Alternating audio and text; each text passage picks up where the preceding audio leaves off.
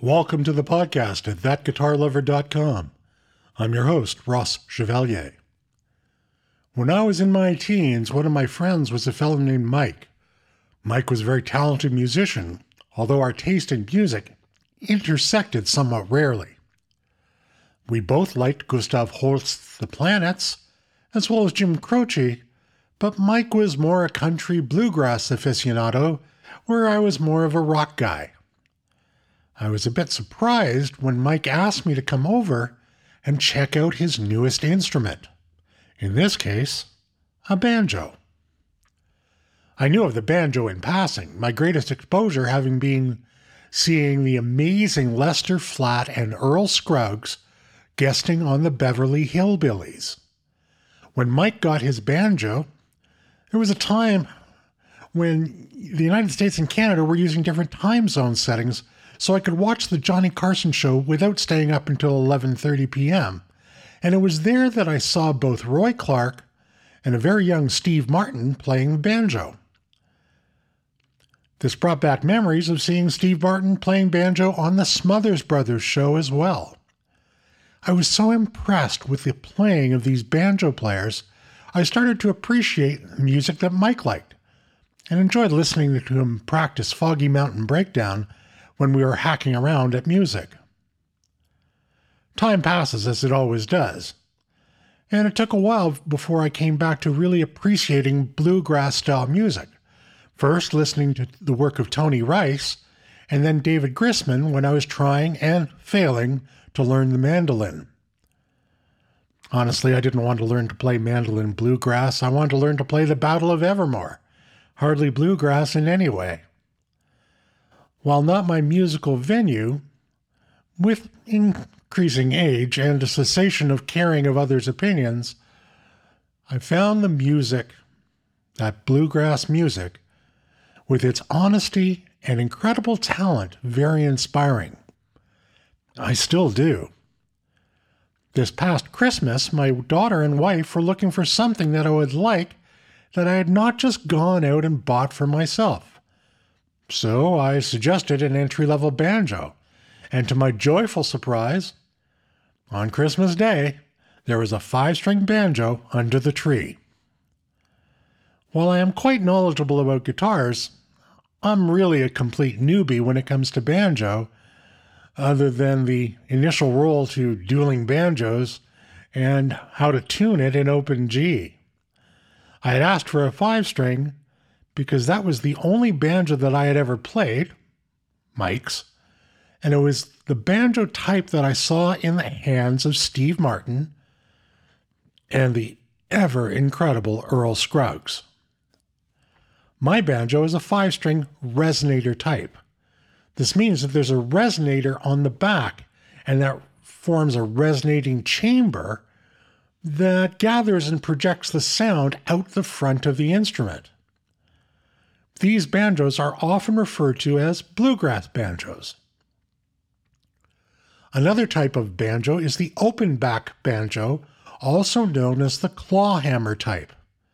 They have no resonator, and the sound projects out the open back. Consequently, they're not quite as loud as a resonator banjo.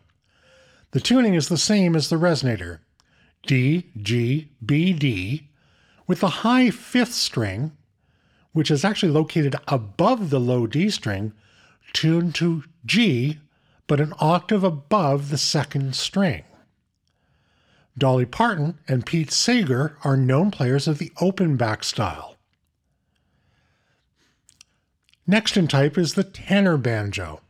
Instead of 22 frets, this will have 17 or 19 frets and be tuned C, G, D, A. These are very, very popular in Dixieland jazz-style banjo as well as in Irish folk music. The type of banjo known as the plectrum banjo have 4 strings and a similar scale length to the resonator type. They are played, as the name implies, with a pick, more often than fingerstyle, and are tuned C, G, B, D. And these are really well suited to players who are focusing on chords. The last banjo type for consideration is the guitar banjo. It is 6 strings, and it's tuned like a guitar. And this allows a guitar player to use known chord forms, but to get the banjo tone. Neil Young has been known to play the guitar banjo. Interestingly, the banjo has been a popular instrument for over 100 years and appeared on stages in bands long before the guitar ever did. Just as there were mandolin orchestras, there are also banjo orchestras. Guitar players looking for inspiration or a new sound, maybe even a different feel, should consider giving the banjo a try. While pop music has embraced and then dropped the banjo again in the last decade, consider Mumford & Sons as an example, the reality is that to a banjo enthusiast, the music has never died. There are also banjo techniques, such as banjo rolls, that can be applied to guitar playing. Consider some of the work of Nova Scotia-based J.P. Cormier to hear how banjo styles can support and influence guitar playing. Mr. Cormier is also a superb mandolin and fiddle player, so his music can give a good overall sense of these traditional folk instruments. In addition to bluegrass and Dixieland jazz, as we've discussed, banjos also fit well into Celtic music structures.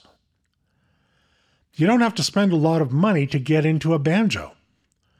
The one that I received is branded Alabama and was made in China. Yes, it needed a buffing of the frets, some cleaning of the fretboards, and some conditioning of that fretboard. And I did replace the strings that came on it with high-quality strings, in my case, Diodario NYXLs, and while doing that, I gave it a proper setup. None of this is particularly hard, and if you deal with a good shop, they can actually do all of this for you ahead of time. I decided to take it on myself because I was committed to learning the banjo, and it took me about an hour to get it all configured to my liking, with intonation taking the most time because I was learning to intonate a banjo for the first time. It's a fun and relaxing instrument, and there are plenty of tutorials as well as proper lessons available. There are even books like Banjo for Dummies. Perhaps consider giving the banjo a try. I hope that this short episode has helped answer any questions you might have about the banjo, but always feel free to send an email or post a comment. I read and respond to all of them. As always, thank you very much for listening.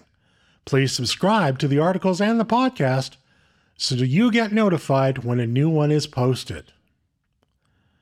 For the podcast at thatguitarlover.com, I'm Ross Chevalier, and until next time, peace.